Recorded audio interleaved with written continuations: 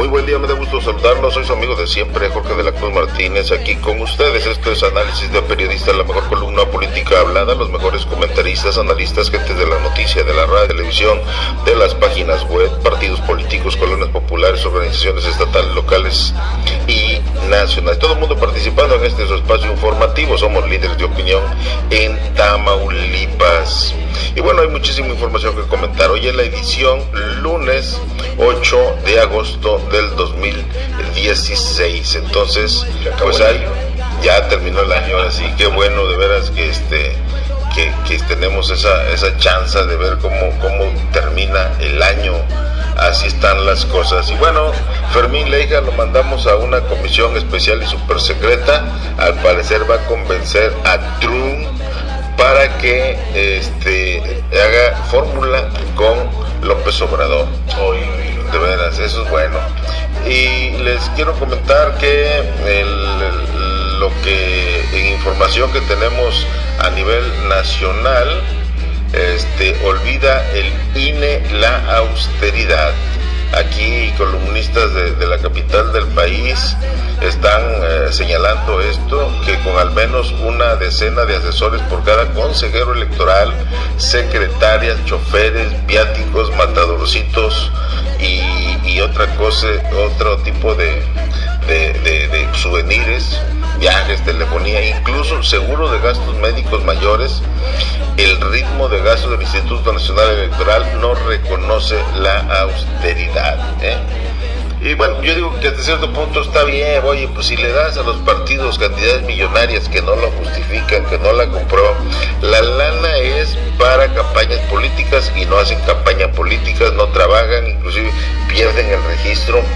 Yo siento que aquí partido que pierde el registro tiene que pagar la lana que se le dio, así de fácil. ¿Cómo posible? Ya te dieron una lana, perdiste el registro y te quedaste con la lana. No. Pero aquí, entonces, por ejemplo, aquí que el Movimiento Ciudadano tendría que regresar el dinero. Así es. Por PRD también. Por perdedores, sí. ¿Y el otro quién es? ¿El otro que perdió? Pues todos los mugrositos. ¿El PT? Así es, para atrás, vámonos. Oye, y por otro lado, integrantes de la Unión Nacional de Trabajadores Agrícolas, la UNTA, de diferentes partes del país, marchan del Ángel de la Independencia al Zócalo capitalino, pues desde diferentes partes del país, 10 de Tamaulipas, 10 de Nuevo León, y bien pejes, como le hace el peje, y luego presumen que varios millones y que me están siguiendo. Miles de campesinos, según la nota, Chiapas, Guerrero, Coahuila, Chihuahua, Oaxaca, San Luis, Durango y Jalisco, entre otros, exigen al gobierno federal destine mayor presupuesto al ramo. Con batucadas, silbatos, ondeando banderas verdes con el logotipo de la UNTA, avanzaron por el paso de la reforma. La movilización forma parte de la marcha del Procampo y lana, y han vendido. En el Procampo están los familiares de los funcionarios, señora. ¿A poco no ha visto notas periodísticas por ahí? Por eso que tienen decenas, centenares de hectáreas y cobran el Procampo, por favor. Eso es para la gente humilde, señor. Está como esos programas para el silambre y todos esos para la pobreza. Ahí no vemos gente que llegan en camionetonas a que les den sus despensotas, les dan 10 cartones de huevo, les dan 10 o 15 o 20 botes de café. Esa gente que trae, ¿tú los has visto, Jorge? No, el celular suyo no nada que ver con esos. Traen celulares de lujo y luego traen sus camionetonas. O sea, no es justo, señor. Igual el Procampo se le ha dado a la gente rica. No, está equivocado. Le voy a decir por qué. Por ejemplo, usted acaba de sacar su credencial PAL sin hambre, ¿verdad? Con ese usted va en el autobús y le compra. No, esa es la del INAPAM. Es igual, ya lleva pan, de todas maneras. Entonces, esa tarjeta yo pensaba que era únicamente para las personas de escasos recursos económicos. No, es parejo. Es parejo. Si usted es rico, tiene lana y le dan, tiene derecho a esa credencial. Yo soy de escasos recursos económicos, señor. Pues sí, pero ¿qué ingresos tengo ahorita? Mi pensión de liste, 2,000 pesos. La pensión que me van a dar en el seguro, otros 2,000, 4,000 pesos al mes, señor. Por eso, pero yo no estoy hablando de usted. Como aire, señor, como aire. Yo estoy diciendo que esa es pareja. Así usted puede ser Carlos Slim y usted va y la tramita porque tiene ya sus 60 años y le dan su credencialota y le bajan el 50% en la luz y 50% en el agua, en el transporte, en todas partes. Entonces, esto es así, o sea, les dan a los ricos ese dinero de esas tierras, porque ¿quién crees que le vendió a los ricos esas tierras? Pues el gobierno. Pues los ejidatarios en lugar de trabajar las tierras, de sembrar chilito, frijolito, papitas, zanahorias, calabacitas y todo eso, no, las venden Pa'l chupe. pa'l pisto. No, Matadores. fíjese que póngase de pie y haga una cara compungida, por favor. ¿Qué pasó? Nuestro presidente Enrique Peña Nieto expresa condolencias a Emilio Gamboa Patrón a través del mensaje en su cuenta de Twitter. El presidente Enrique Peña Nieto dio el pésame al senador Emilio por el fallecimiento de su esposa. Entonces, fíjate, esto es lamentable. Bueno, pues a nadie se le desea cosas así, pero bueno, el señor está trabajando, anda trabajando y ahora la señora Miner de la Concha murió a la edad de 62 años. ¿Qué te come? Casi de La edad suya, señor. No, yo tengo 60. Pues 2 años más, 2 años menos, pues digo, ¿Algún cáncer o algo? Sí, es que quién sabe, pero nos cuidamos. no, está de veras feo esto que está pasando. Pero debe de, también, ahí con todo respeto para su presidente, debe de mandarle también condolencias a los, supuestamente son 129 muertos allá en Puebla por lo de la cuestión esta del huracán Earl, aunque nada más están reconociendo 29, ¿verdad? Pero que el presidente vaya a la zona, que vaya y ayudar, porque a ver qué hace falta, porque luego los funcionarios menores, ahora sí que como dicen aquí, son los que se bañan, ¿verdad? Llegan recursos, llegan apoyos y se los llevan a su casa. Entonces necesita estar ahí alguien, o si no quiere ir el presidente, que debería de ir, ¿verdad? Y estar al pendiente ahí, supervisar la entrega, que nada, ahora sí que no se bañen, señor. No, él anda trabajando y anda haciendo eso, es costumbre de todos los presidentes hacer eso, y aparte, antes que nadie manda al personal militar que están ayudando. Estábamos viendo hoy las noticias de los mejores programas de noticias más serios y más responsables, los de Televisa. No, hombre, no. Y ahí se ve en donde andan el militar, pum, pico y pala. Es el plan de N13. Así es, señor, un plan excelente que hace el glorioso ejército mexicano. Entonces, eso es lo que está pasando y así están sucediendo las cosas. Maestrazo Oscar Alvizo, quien es dueño del portal informativo más importante de Tamaulipas y del país, es tamaulipasenlared.com, aparte presidente plenipotenciario de la UPD, Unión de Periodistas Democráticos, y secretario nacional de protección a periodistas en el país de la FAPERMEX. Señor, me da gusto. Oscar Alvizo, maestrazo, ¿cómo está usted? Lo felicito, señor. Muy bien, señor, muy bien, muy buenos días. ¿Qué hace? Muy buenos días, buenas tardes o buenas noches, dependiendo cuando nos sintonicen. Jorge, pues ¿a dónde fue Fermincito, señor? Lo mandamos aquí, usted Texas, ya sabes que ese es su chequeo. Ah, bueno, ok. Se lo hacía cada mes, hoy se lo hace cada 15 días. Ya le gustó. Bueno, pues un saludo a nuestro amigo Fermín Leija, donde quiera que se encuentre. Y voy a empezar con esta nota, señor, fíjese, la acabo de ver ahorita. El incremento a la gasolina no afecta a quienes no tienen auto, dice el delegado de la Sedesol. Oye, pues descubrió el hilo negro, señor. Pues ¿cómo? Pero se entiende que el aumento de la gasolina afecta, Jorge.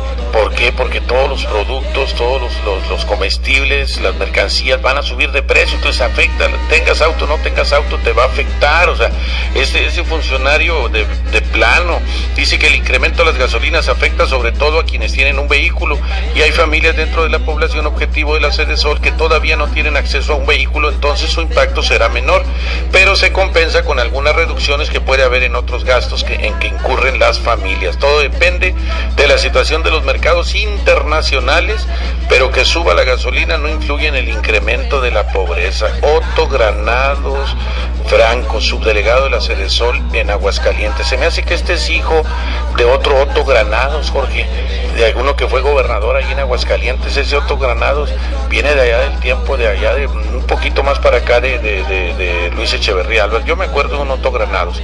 Bueno, pues este debe ser su hijito, ¿verdad? Y pues está hablando puras tonterías, señor, qué bárbaro. Pero bueno, Jorge, fíjate que pues ahora resulta que las agresiones contra periodistas ya no son de funcionarios o de personas civiles, pues, comunes y corrientes, sino que ahora es entre periodistas, porque hay un tipejo, porque eso es, ¿verdad? Un tal José Abella, propietario del diario El Buen Tono de allá de Veracruz, Jorge, que le lanzó amenazas a un compañero que se llama Noé Zabaleta, Jorge.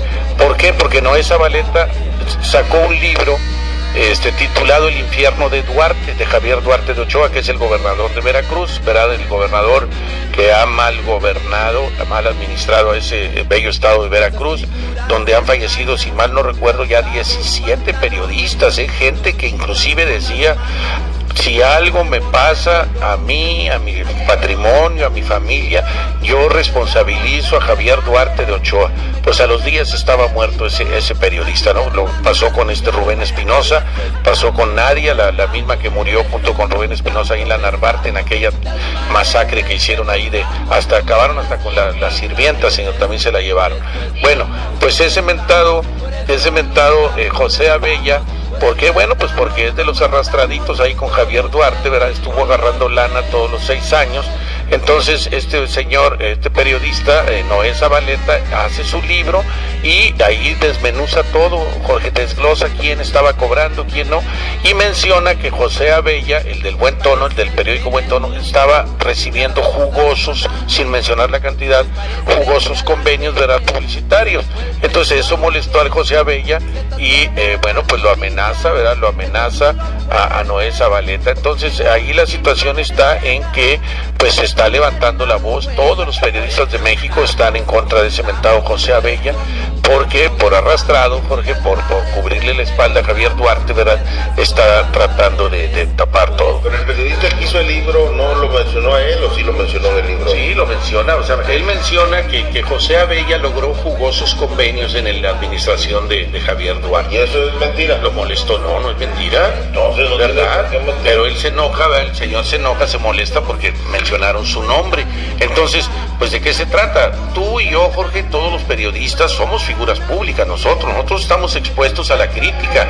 Acuérdese que de mí, ¿qué dijeron, señor? No, pues que caminaba un sutil andar, dijo un periodista. Se le quedó. No, ¿qué pasa?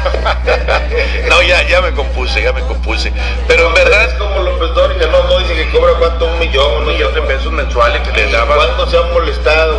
Oye, pues se está dañando, debería de estar agradecido, hombre. Claro. Fíjate, Jorge, y regresando al tema que mencionabas ahorita de los ahora sí que de los bañados, de los políticos, de los funcionarios, fíjate, megasueldazos para el Poder Judicial, van a ganar más de $500 000 de pesos al mes, Jorge, los ministros de la Suprema Corte de Justicia de la Nación, los integrantes del Consejo de la Judicatura Federal y del Tribunal Electoral van a gozar de un aumento salarial del 6.5, a pesar de que la inflación anda por el 3%, 3.1, entonces están doblándolo. Pero bueno, el detalle está, Jorge, en que se van a llevar carretadas de dinero. Dice que los integrantes del Poder Judicial tendrán un incremento total de 417,538 pesos en comparación con sus percepciones actuales, según los anexos económicos del presupuesto de ingresos. El aumento será para quienes no entraron en la reforma de salarios mínimos de 2010, que establece que ningún servidor público puede ganar más que el presidente de la República. Los ministros de la Corte gozarán de un incremento de 163,000 pesos en su sueldo. El salario base aumentará 31,000 pesos, Jorge, y la compensación garantizada será de 132,000 pesos, en tanto que su aguinaldo aumentará 67,000 pesos y el bono de antigüedad será ajustado a 46,000 pesos. Y ya le paro, porque no, es una cosa espantosa, de verdad, estos ministros de la Suprema Corte de Justicia de la Nación, que a final de cuentas venden la justicia al mejor postor, señor, porque si usted llega a cometer por ahí algún ilícito, ¿qué le gusta? Un delito así que no se oiga muy feo, un delito, pero como pues pues no tiene uno dinero, como dicen que somos perras flacas, ¿verdad? Entonces dice, no, pues déjale caer toda la fuerza de la ley, aplícale la ley como debe de ser. En cambio, si es un hijo de papi o algún matadorcito, algún sobrinito, dice, no, hombre, pues oye, ahí te encargo a mi sobrino, y no pasa nada. Yo espero que no suceda, pero en el caso de esos muchachos de los llamados porquis, de allá de Veracruz, ¿verdad?, que violaron a una señorita, 3 o 4 tipos que son juniors, son hijos de papi allá en Veracruz, que inclusive ya habían sido señalados, porque no era la primera vez, ya los habían señalado de ser abusivos sexualmente. Bueno, abusan de esta señorita, se van para España y por allá van y los agarran, sale la orden de Interpol y todo eso, y los ganchan y los traen. Y hasta ahorita no se ha sabido nada, no sé en qué vaya eso. Ojalá y los... Oye, si a un señor que fue y robó, creo que se robó un conejo, 2 conejos, y le dieron años de cárcel porque tenía hambre, para llevarle de comer a sus hijos le dan años de cárcel. Y a estos tipos que violan a una señorita, resulta ser que pues no les dan años de cárcel, ¿no? Jorge, hay otra situación aquí, señor, pero ahorita se la comento. Así es, pues hay muchísima información importante. Estamos viendo que está poniéndose interesante precisamente la cuestión esta de a 2 meses prácticamente de que entre la nueva administración. Entonces se espera prácticamente que entren los nuevos funcionarios ¿Ya se oye nombres aquí, señor, o no? Hay algunos nombres, hay gente de todo el estado. De aquí no, casi no. Porque Maki Ortiz, Jorge, está invitando a la gente a denunciar a aquellos tipos que están sorprendiendo, diciendo, yo te consigo un cargo ahí en Reynosa en la administración de Maki Ortiz. Maki Ortiz dice, denúncielos. No hay eso. Pero ahí pienso que tiene que ver ella, que se preocupa por cosas más importantes. No hay nada, yo nunca he oído, nosotros manejamos los medios de comunicación. ¿Usted había oído eso? Ahí salió, señor. Pero no, es la primera vez, vez. Ella lo dice para hacerse la importante, pero va a gobernar bien, señor. Todavía ni entra al poder y ya me la va a golpear. No la estoy golpeando. No, al contrario, ojalá y siga trabajando, pero bueno. Pues yo prefiero 1000 veces que haya ganado ella ese mugrosillo del... Estoy de acuerdo, porque es que no era Robinson, ahí era este chavo de Rigo Garza, él era el esencial, y él hubiera llevado al triunfo a ¿cómo se llama? Al gallinazo, ¿cómo se llama? A este cuate que fue diputado federal. Hacemos Guillermo Acevo. Sí. Yo estoy contento también porque no quedó ese el hijo de Amira, hombre, también ya los juniors. Iba para diputado. No entró. Caminó, o sea, no. Qué bueno que esa gente nefasta que por la vía del voto no ganan. Ellos han ganado por la vía plurinominal. Sí. Han sido diputados y han tenido puestos porque su mamá pues es amiga de los secretarios, pertenece a un grupo político grande. Pero la realidad es de que no traen gran cosa, no hay gran cosa para poder desempeñar un buen trabajo, y lo que necesitamos es precisamente políticos buenos, políticos capaces, con una inteligencia tremenda, que hagan valer precisamente para lo que fueron electos. Y no, nomás van a sentarse ahí a calentar la silla, pero en realidad no hacen nada. Yo veo que el próximo gobierno va a estar difícil, y no tanto porque sea la oposición, sino que en cuestiones políticas, ¿de dónde va a recibir lana cabeza de vaca? Va a tener su presupuesto, pero hasta ahí, y luego, ¿de dónde tiene que le mande el gobierno federal? Y el gobierno federal no le va a mandar porque pues sería engrandecerlo y volverían a ganar. La política así es. Los partidos o los municipios o los estados que no pertenecen al partido gobernante, pues lógico que no le dan recursos, y háganse garras con su propio billetito que tienen. Malamente, señor, porque deben de gobernar para todo. Pero no es cierto, lo hace el PG, lo hizo en el PRD, es un grupo nada más electo, y es la única forma que tienen para poder mantenerse en el poder. Si no le hacen así, si no forman estructura, caminan. Bueno, no he dicho nada. Fíjate que yo quisiera, Jorge, a alguien se lo comenté y dijo que yo estaba loco. A ver, ¿usted qué opina? Yo le dije, ojalá y los actuales regidores, ¿verdad?, quienes van a entrar ahora el día 1 de octubre, Jorge, hicieran lo que los candidatos a regidor de Morena iban a hacer en caso que hubieran ganado: donar la mitad de su sueldo, señor. ¿Para qué? para poner esa universidad pública gratuita que tanta falta hace en Río Bravo. Yo digo que si tienen buen corazón, Jorge, si son gente bien intencionada, si son gente que no anda detrás del poder nomás por enriquecerse, como desafortunadamente vemos que todos los políticos lo son, salvo rarísimas excepciones, ¿verdad? Pero si de verdad fueran de corazón, Jorge, yo creo que sí lo harían. Por ejemplo, el caso de la señora Inelia Treviño, la esposa de nuestro amigo Benito Alanís, yo creo que ella sí se lo propone, yo creo que ella sí lo acepta, porque ella pues es una empresaria, ella es ahora sí que es de noble corazón. Una vez yo fui a Reynosa, le entregaron un reconocimiento por su altruismo. Entonces yo creo que ella sí aceptaría. ¿Qué otro regidor tenemos por ahí del PRI? En el 1 ya ni me acuerdo quién manda ahí, pero... Pues la hija de Lupe González. La hija de don Lupe González, pues no tiene necesidad, el papá tiene dinero, tiene posibilidades económicas, entonces, ¿por qué no? Margarita García Martínez, pues ella es una lideraza, pues maquiladora y vida resuelta. Todo, pues ¿qué le pudiera pasar si dona la mitad del sueldo? Creo que los regidores ganan como 9,000 pesos a la quincena. Por nada más, ponle unos 10. Más el moche, bueno, que dejen los moches, hombre, está bien, porque siempre va a haber lo de los moches, es lo que tú dices, ¿verdad? Desafortunadamente la política así es. Eso no es nada malo, son parte del trabajo. No, pues, ya dijo Javier Corral, el gobernador electo de Chihuahua, que actualmente es senador con licencia, dijo que a todos los legisladores por levantar el dedo se les da su lana, porque lo dijo públicamente Javier Corral, el gobernador electo de Chihuahua. Entonces yo pensaría aquí, ok, estos regidores, pues si les ofrecen, oye, ¿sabes qué? Pues levanta la manito, y ahí te voy a dar 1,000, 2,000 pesitos o 3,000. Bueno, pues con eso sí quédense, hombre, y pueden resarcirse de ese pérdida, entre comillas, que sería ganancia para ellos en lo espiritual, para ellos en lo moral. Serían un ejemplo a seguir, Jorge, los regidores que verdaderamente aceptaran eso, que dijeran, está bien, yo estoy de acuerdo, quítame la mitad de mi sueldo, y con eso que se ponga la universidad pública gratuita, que Juan Diego Guajardo haga suya la idea que tenía Morena, ¿verdad? De ganando Morena poner una universidad aquí. En serio, Jorge, ¿cuántos jóvenes se quedan sin estudiar porque papá o mamá no tienen lana? O es más, ellos mismos trabajan en alguna, ¿qué te gusta? Una maquiladora, 700 pesos a la semana. ¿Con qué le pagas a tu hijo la universidad, Jorge? O sea, una universidad privada, obviamente, ¿verdad? O la otra opción también es, y eso ya sería para cabeza de vaca, señor, por ejemplo aquí en Río Bravo, que se amplíe la otra carrera, 1 o 2 carreras más, o sea, carreras universitarias en la UAT, y que ya no se cobre tanto, como creo que cobran 4,000 pesos el semestre.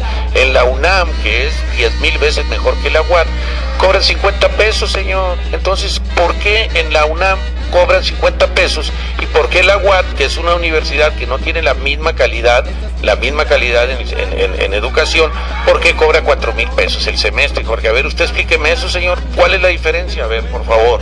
Bueno, lo voy a explicar cómo está la situación, para que usted entienda cómo está esta situación. Yo no estoy de acuerdo en que hagan eso que trae Morena. Lo de Morena es populismo puro. No, o sea, señor, ya están las universidades, Jorge. Por eso, ellos las tienen porque ellos están obligando. Si les dijera como en la misa, va, que dijera, usted dé lo que usted quiera, lo que usted tenga. ¿Tú crees que lo dieran? No, ahí es la fuerza. Tú vas a tratar de volar a tener la cartilla. Usted es candidato. No, pero tú sabes por eso, si quieres o no por eso, usted es candidato y usted va a ser así, si quiere. Si no, vaya a ser PRI, el PAN, al partido gay. Entonces, de buenas te están obligando. ¿Partido gay aquí? Sí, cómo no. ¿Quién encabeza? Morena, Andrés Manuel. No, es que de todos los partidos se forma uno. Sí. Le sacan uno a Morena, otro al PRI, 10 al PAN y al PRD. A veces aquí en Tamaulipas está pletórico así. Empezando con el Jorgito. No lo viste matando besos. Está como en un palenque, no sé qué, está bien locota. No, de veras. Ha de estar muy bien porque nadie se ha regresado, pero bueno, cada quien. Antórele, maestro. Bueno, entonces, yo no estoy de acuerdo en eso, porque mira, te voy a decir una cosa. Lo regalado no se le da importancia. Ahí está, a los campesinos que andan protestando ahorita y que nada más se ponen sombrero y se dice que son ejidatarios. Y la Cheyenne, ¿cuál? No son, o sea, nunca han sembrado un frijolito. Ganaderos. Ándale también. No, una chiva y creen que tienen vacas y animales grandes. No. Nunca han sembrado un frijolito y ya se sienten ejidatarios. No es posible. No es buena la idea de las universidades gratuitas. No, tienen que cobrarse, tienen que dárseles becas. Bueno, que en lugar de que sea gratuito, denles becas a los chamacos. El chamaco más aplicado, porque le dan, y esas universidades son nidos de malvivientes, nidos de porros, están formando porros, señor. ¿Cuánto duró su líder ahí? 15 años. Porque no tenía dinero. Bueno, yo duré 12, señor. No tenía dinero para pagar el título. Esas universidades la están haciendo con ese fin, para aglutinar. Van a ser como ejércitos, guardando ahí a gente, metiéndoles ideas. Peje. O sea, no es posible. O sea, eso no. Y aparte yo siento que si tú le das algo a alguien gratis, no lo va a cuidar como si lo comprara o como si se lo ganara. Aquí tiene que ser, digo, mitad tú, mitad yo, para que te duela, para que lo cuides. De otra forma no lo vas a cuidar, señor. Está bueno, pues no he dicho nada. Yo digo que sí sería bueno. Lo otro, Jorge, pues está la propuesta también, ¿no?